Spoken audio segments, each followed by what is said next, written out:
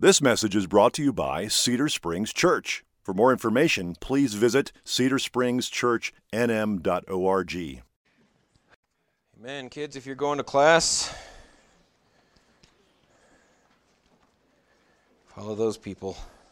It's like an exodus. Hope that doesn't mean we're going to die.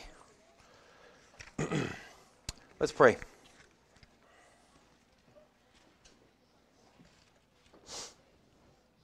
Heavenly Father, glory, glory, glory, we give your name. Lord, as we turn to your word, we pray that you would show us your truth, that you would show us, as we sang, the solid rock on which we stand. Show us your power and your grace. Give us hope, not in ourselves or our circumstances, but in you, your work, your promises, and your faithfulness. Lord, we pray you'd show us these things in your word, settle them in our hearts, and give us a new reason to glorify you again today. In Jesus' name we pray. Amen. Well, good morning. If you're visiting, don't worry. This is not normal. That's why everybody else seemed lost too. We're going to be in Revelation chapter 1 this morning, if you want to start heading there in your Bibles. Because, you see, there is a reason we've arranged our chairs this way this morning. About 500 years ago, things looked pretty bleak for God's church. Kind of like when you have children. All seemed lost for the tyranny of self-imposed dictators. About 500 years ago, the true church looked like it might be suffocated by centuries of rituals that had been piled on top of it by the Catholic Church. And to make things worse, people were told that they were too ignorant to read or interpret the Bible. And to ensure they didn't, the Catholic Church made it illegal to translate the Bible out of Latin. Until a Catholic monk named Martin Luther came along. See, Luther spent his days studying the Bible. That was his job. Until one day, after several years of this, God revealed to him that the church he served didn't line up with the Bible he was reading. In fact, in many cases, Luther realized that the Catholic Church was in direct conflict with the Bible he was reading. So out of a genuine desire for truth, Luther wrote down 95 things that he wanted to discuss. Just discuss. And he uploaded them to the chat room, which in that day meant he nailed them to the doors of the church for everyone to see. But little did Luther know that his list would ignite the raging fire of the Protestant Reformation. So fast forward several years, and one of the hallmarks of the newly formed Protestant church was a return to the Word of God as the sole authority in the life of the church and her saints. And to that extent, many of the newly formed churches rearranged their sanctuaries to symbolize their view of Scripture.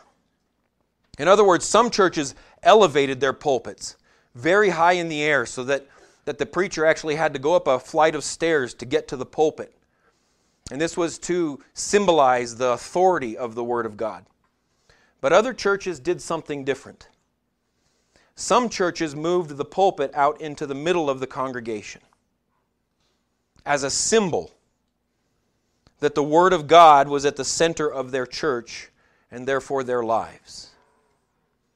So once a year, to celebrate the Reformation, we move our pulpit out into the middle of the congregation as a tangible reminder that God's Word is still at the center of Cedar Springs Church, and therefore our lives. What does that have to do with Revelation 1? Well, for starters, just like in Martin Luther's time, the church, when John wrote Revelation, things looked pretty bleak for that church as well in the first century A.D. Look for me, if you would, at Revelation chapter 1. Just look at the very beginning of verse 9.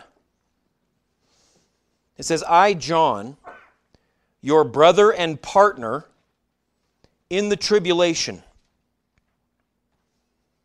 So by the end of the first century A.D., Christians were already being persecuted heavily. You see, emperor worship was in full swing at this time. Meaning the Romans said, you can worship whatever gods you want, so long as the emperor is one of them. For example, around the time that John wrote Revelation, oh, and by the way, the penalty for not worshiping the Roman emperor was death. Around the time that John wrote Revelation, a Roman governor named Pliny the Younger wrote a report, basically, to the emperor Trajan, describing this persecution. Basically, Pliny wrote a report describing how after he had arrested some Christians, he brought in some statues of the gods and a bust of the emperor and demanded that those Christians worship those gods. And then in this letter to the Roman emperor, Pliny went on to describe how he crucified the Christians who refused. In other words, it didn't take long for the first church to realize how true Jesus' words really were when he said, if they hate me, they're going to hate you. If they persecuted me, they're going to persecute you. And brothers and sisters, whether it was 2,000 years ago or 500 years ago or yesterday,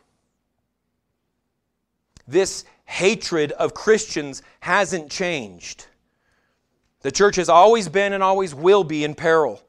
The Catholic Church in Martin Luther's time wouldn't hesitate to execute people for things like reading their Bibles or saying that the Pope was wrong or saying that we don't need to go through priests or for sure not dead people to talk to Jesus. The Bible says Jesus is our only mediator. They would get killed. And friends, we are experiencing the birth pains of this kind of persecution.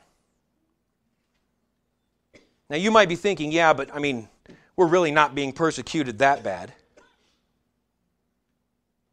Perhaps. But I would suggest you think about this question. Are you not being persecuted because you're not being persecuted? Or are you not being persecuted because you're hiding your faith?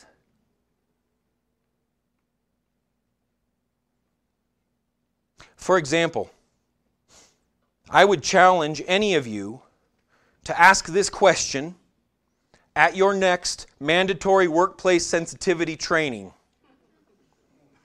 I dare you to ask this question of the instructor. Is the point of this training that we must not discriminate against the LGBTQ community, or is the point of this training that we must say they're right? That we agree with them? I dare you to ask that question and then decide whether or not you're hiding your faith. Maybe you're self-employed. Maybe the only sensitivity training you have to attend is when your wife says you're not listening to her.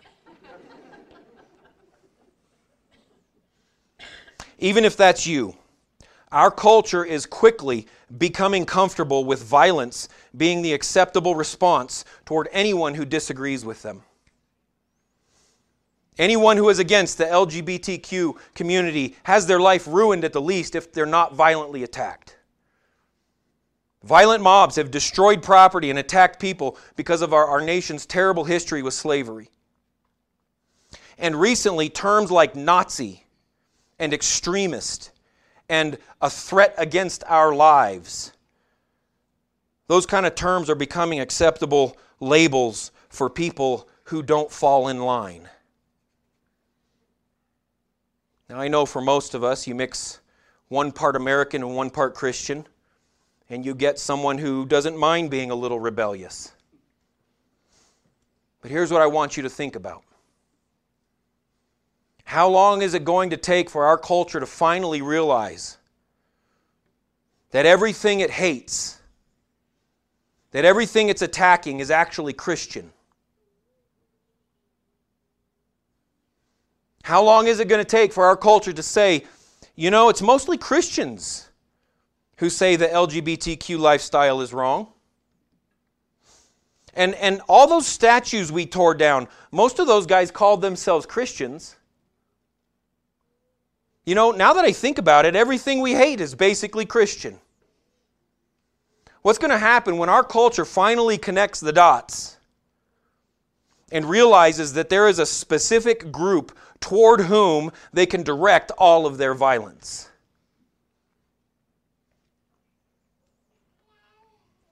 Well, whether that happens today or tomorrow or 100 years from now, I want to convince you this morning of the same thing that John wanted to convince his readers 2,000 years ago. I want to convince you this morning that there is a reason that the church will endure. There is a reason the church will endure. Look again at Revelation chapter 1, beginning in verse 9. It says, I, John, your brother, and partner in the tribulation and the kingdom and the patient endurance that are in Jesus, was on the island called Patmos on account of the word of God and the testimony of Jesus. I was in the Spirit on the Lord's day, and I heard behind me a loud voice like a trumpet, saying, write what you see in a book and send it to the 7 churches, to Ephesus and to Smyrna and to Pergamum and to Thyatira and to Sardis and to Philadelphia and to Laodicea. So if you've ever wondered what the book of Revelation is about, here it is at the very beginning. Look back at verse 9. I, John, your brother and partner in the tribulation and the kingdom and the patient endurance that are in Jesus. That's it. In other words, the book of Revelation is not some wild description of crazy future events that we don't need to worry about till we get there. No. The book of Revelation is about the tribulation the church is in right now, the kingdom she will eventually be brought into, and therefore the patient endurance that she can and must have in the meantime. That's what the book of Revelation is about.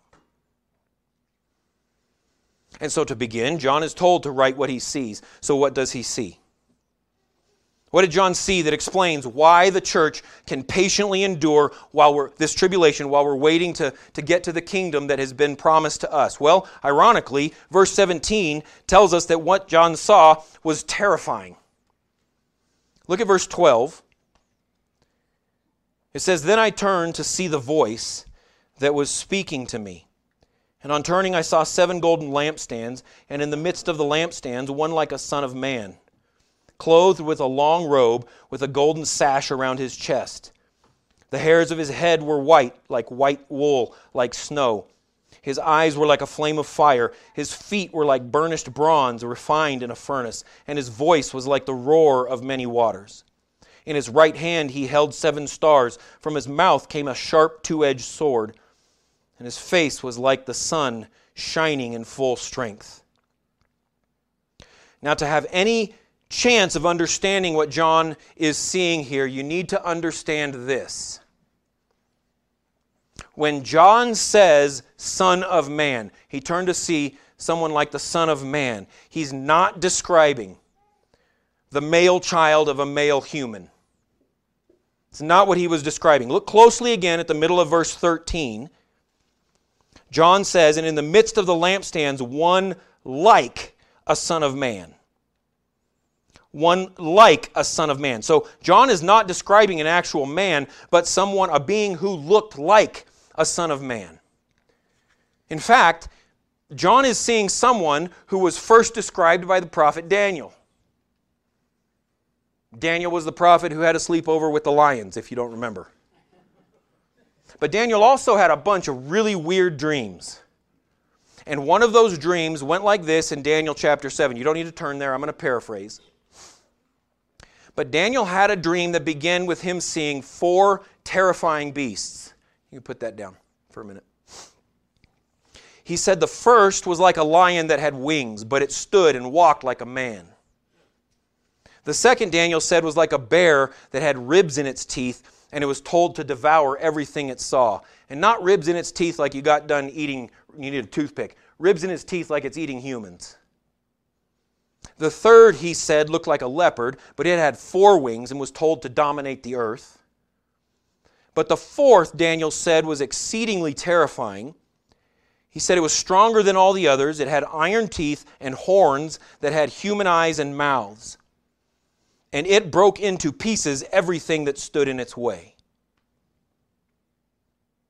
Now, you know when you have a bad dream and you wake up and it takes a second to reorient yourself to figure out that it was just a dream? Well, what if that wasn't the case? What if when you came to yourself, you were told that it was real? That's what happened to Daniel. Daniel was told that those beasts he saw were the world powers that were going to ravage the earth. Nations like Assyria and Persia and Greece under Alexander the Great. So how excited would you be to go back to bed? Daniel did. And he had a different dream. After dreaming of these terrible beasts, that night he dreamed of the Ancient of Days. And he described his power and how he destroyed all those beasts without even trying. It's almost a footnote in the passage. He described the Ancient of Days, and he's like, oh yeah, those beasts, they're done. But then after Daniel described the destruction of those beasts, he said this in Daniel chapter 7, beginning in verse 13. He said, "And behold, with the clouds of heaven there came one like a son of man. And he came to the Ancient of Days and was presented before him. And to him was given dominion and glory and a kingdom, that all peoples, nations, and languages should serve him. His dominion is an everlasting dominion, which shall not pass away, unlike those other kingdoms that were destroyed. Shall not pass away, and his kingdom on that day shall not be destroyed." So I want you to see 2 things when we look or think about what's going on in Daniel chapter 7. First, Daniel's description of the Ancient of Days, when he described this Ancient of Days who destroyed these beasts, is nearly identical to John's description of the Son of Man standing in the midst of the lampstands. Therefore, second, the Son of Man John is seeing is not a human male, but the terrifying description of an exceedingly powerful God that reigns in authority over the most violent men and kingdoms that have ever existed, even those who were persecuting the church during John's time. That's who John is seeing. Look back at Revelation 1 and let me show you what I mean. And understand that John isn't trying to give us a literal description of what this Son of Man looks like. Meaning the Son of Man doesn't look like a scary version of Santa Claus. He's doing the best he can to describe what he's seeing in terms that he knows. For example, at the end of verse 13 tells us the Son of Man had a long robe with a golden sash around his chest. This is John trying to describe the authority of the Son of Man. He's saying, this is the one who demanded the universe come into being, and obediently it leapt into existence. This is the one who the lightning strikes and says, I'm over here. And he says, okay. Then, the first half of verse 14 describes the Son of Man's white hair. And again, John is not saying that the Son of Man needs help getting out of his chair. No, he's saying that the Son of Man has ancient wisdom that we cannot comprehend. Wisdom that precedes the foundations of the earth. Then John says at the end of verse 14 that the Son of Man has eyes like a flame of fire. And again, he's not describing this, he's not saying like he is Superman. No, he's saying the Son of Man can see right through you.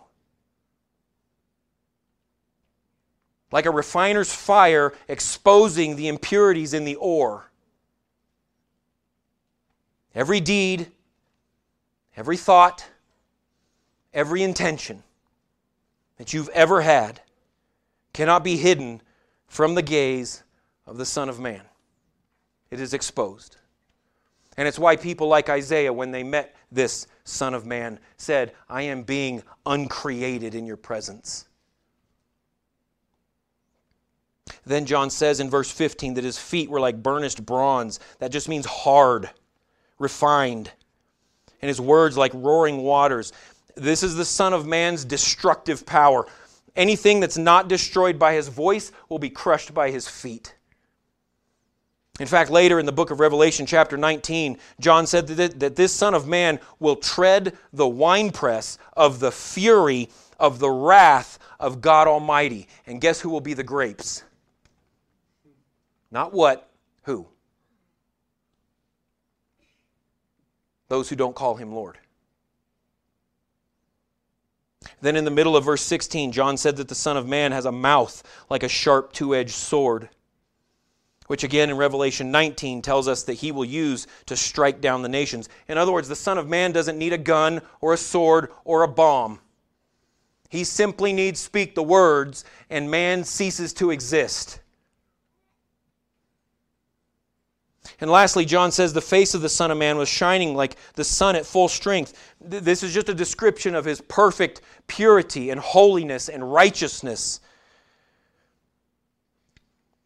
So it seems to me that John had a very appropriate response. If you look at verse 17.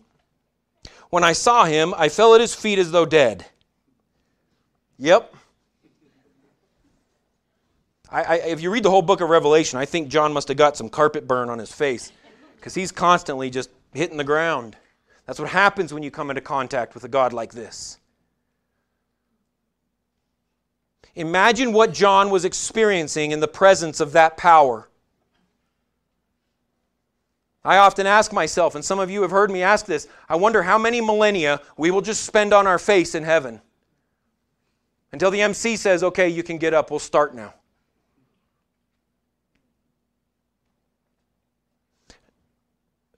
But then he hears, fear not, I am the first and the last. I wonder if John's thinking like you're not making it better when you say, fear not, I am the first and the last. However, I would imagine that the only thing more frightening than the sight of the Son of Man is disobeying him. And so John quits quivering and listens.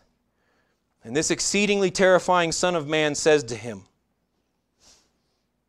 he says, fear not, beginning in about halfway through verse 17. He says, fear not, I am the first and the last and the living one. I died, and behold, I am alive forevermore, and I have the keys of death and Hades. In other words, brothers and sisters, the first reason that the church can endure, the first reason that the church will endure, is because the great Son of Man has the keys to death and Hades. The reason the church will endure is because the great Son of Man holds in his hands the keys to death and Hades, which means that we know now that John is seeing the risen and ascended and glorified Jesus Christ. See the King who made the sun and the moon and shining stars. Let the soldiers hold and nail him down so that he could save them. Feel the earth is shaking now. See the veil is split in two as he stood before the wrath of God, shielding sinners with his blood. But see the empty tomb today, because death could not contain him. Once the servant of the world, now in victory reigning. He is the one who died and now lives forevermore. He is the one who has the keys to death and Hades. And He is the one who promises His people that death cannot hold them as long as He's on the throne. Brothers and sisters, we can endure anything the terrifying beasts of this world throw at us, because the worst thing they can do to us is expedite our reunion with our Savior. So the worst they can do is expedite our reunion with the one who will meet us at our death to unlock the chains of sin that have held us our entire lives. The one who will set us free through our permanent and eternal restoration to the presence of Himself and the Ancient of Days. It's the worst this world can do to us. The church can endure. Because that Son of Man, the Son of Man who holds the keys to death and Hades, will be waiting for us to free us when we die. However, you might be thinking, that's great, Grant, but what about now? I mean, I get that knowing something will happen in the future can give me hope, but what about right now? Well, the answer to that question actually comes in the form of another question. Look back at verse 12. John said, "Then I turned to see the voice that was speaking to me, and on turning I saw 7 golden lampstands. And in the midst of the lampstands, one like a son of man." The question we have to ask ourselves is, what are those 7 lampstands in the midst of which John said the Son of Man is standing? We'll look down at verse 19. It's explained to us. Jesus continues, "Write therefore the things that you have seen, those that are and those that are to take place after this. As for the mystery of the 7 stars that you saw in my right hand and the 7 golden lampstands, the 7 stars are the angels of the 7 churches, and the 7 lampstands are the 7 churches." In other words, brothers and sisters, the reason the church can endure is not only because the Son of Man holds the keys to death and Hades, but the church will endure because this exceedingly powerful Son of Man is in the midst of His churches right now. This Son of Man is in the midst of His churches right now. Saints of Cedar Springs Church, listen to me when I say you are in the presence of power. Right here today, because the risen Christ, the one whom the grave could not hold, the Son of Man is here right now with us. Listen to how S.M. Lockridge describes the one who is in our midst right now. He said, quote, "He stepped from behind the curtain of nowhere onto the platform of nothing and spoke a world into existence. The reason God came from nowhere was because there wasn't anywhere for Him to come from.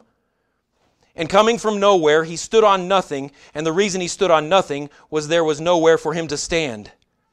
And standing on nothing, He reached out where there was nowhere to reach and caught something where there was nothing to catch, and hung something on nothing and told it to stay there.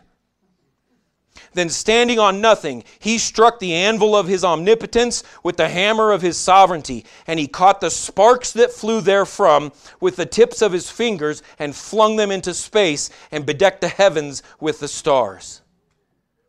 Brothers and sisters, the church can endure because that's whose presence we are in this morning. There's still one more thing I want you to see in Revelation 1, though. Look back at verse 19, and I want you to look closely at what John is commanded to do. It says in verse 19, "Write, therefore, the things that you have seen." Now look closely back at verse 10 and 11 again for the same thing. John was in the Spirit on the Lord's day. He heard a voice like a trumpet saying, "Write what you see in a book and send it to the 7 churches: Ephesus, Smyrna, Pergamum, Thyatira, Sardis, Philadelphia, and Laodicea." What is John supposed to do? He's supposed to write what he sees in a book and send it to the churches. Who did John describe in the book that he sent to the 7 churches? It's Jesus. So think about this. How is the exceedingly powerful Son of Man in the midst of His churches? The Son of Man is in the midst of His people, in part through the book that you are holding in your hand. It's not some mystical thing.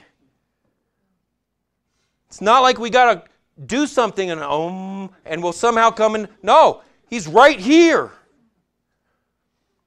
This is not just pages and ink. In your hand, you hold the power of salvation that comes through the power of the Word of God. This book changes lives. In other words, the way we've arranged our sanctuary this morning is not a stunt. It's a symbol of the truth. The truth that you and I are in the midst of power this morning through His Word. It is the power of salvation to those who would believe. Brothers and sisters, we can endure because the frighteningly powerful Son of Man is in our midst. He is with us. He's with His churches through His Word.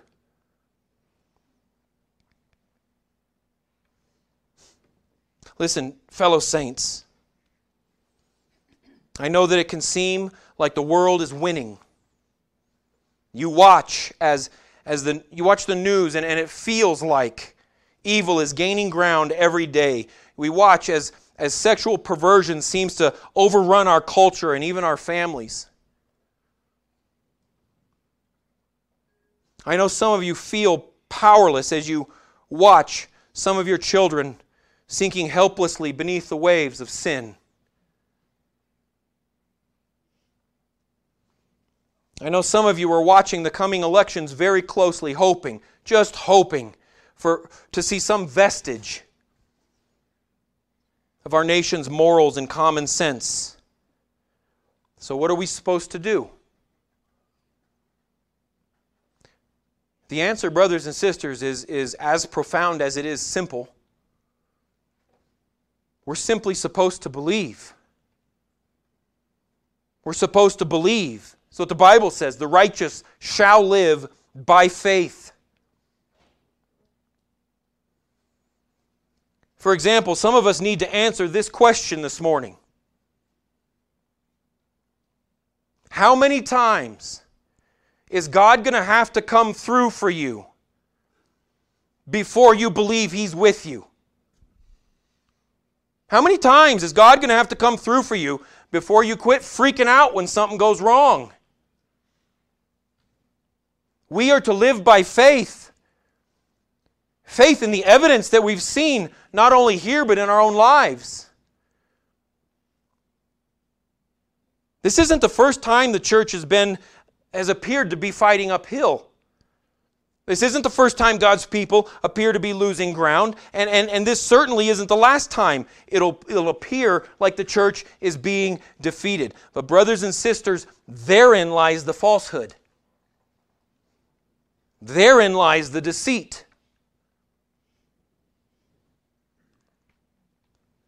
Saints of Cedar Springs Church, the reason the Son of Man is in the midst of His churches, reigning in power and glory, is because the battle has already been won. There is no appearing like we're losing. It's already over. What gift of grace is Jesus, our Redeemer? There is no more hope for heaven to give. Love's redeeming work is done. He has fought the fight. The battle is won. Let me put it this way. Parents, your God can dangle your child over the pits of hell as long as He wants until you give up, until you quit trying to control them and trust in Him to do what only He can do. Fellow citizens, your God is perfectly willing to bring this nation to its knees and then to its end, if that's what it takes for His people to put both their feet on the solid rock of Christ. But listen, as scary as that sounds, just like Daniel in his day, brothers and sisters, it is in the lion's den where we will find our Savior. It's with Shadrach, Meshach, and Abednego. It's in the fire where we will find ourselves in the presence of our Lord. And therefore, just like them, we will endure. We will endure because ultimately the Son of Man holds the keys to death and Hades. But right now, when you walk out of this building this afternoon, brothers and sisters, we will endure because the exceedingly, terrifyingly powerful Son of Man is in the midst of His people right here today. He is our stronghold and shield in the midst of every threat. Though the wicked never yield, they will vanish like a breath. Yes, I know the outcome's sure. Satan's evil plans will fail. In your power, we are secure. He is our solid rock and salvation, our steadfast hope that won't be shaken. Our soul will wait. Our soul will wait for you. Because you're our comfort when we feel forsaken, our refuge and our sure foundation. Our soul will wait. Our soul will wait for you. Do you believe that? If you do, please stand and let's make that our response to our Lord.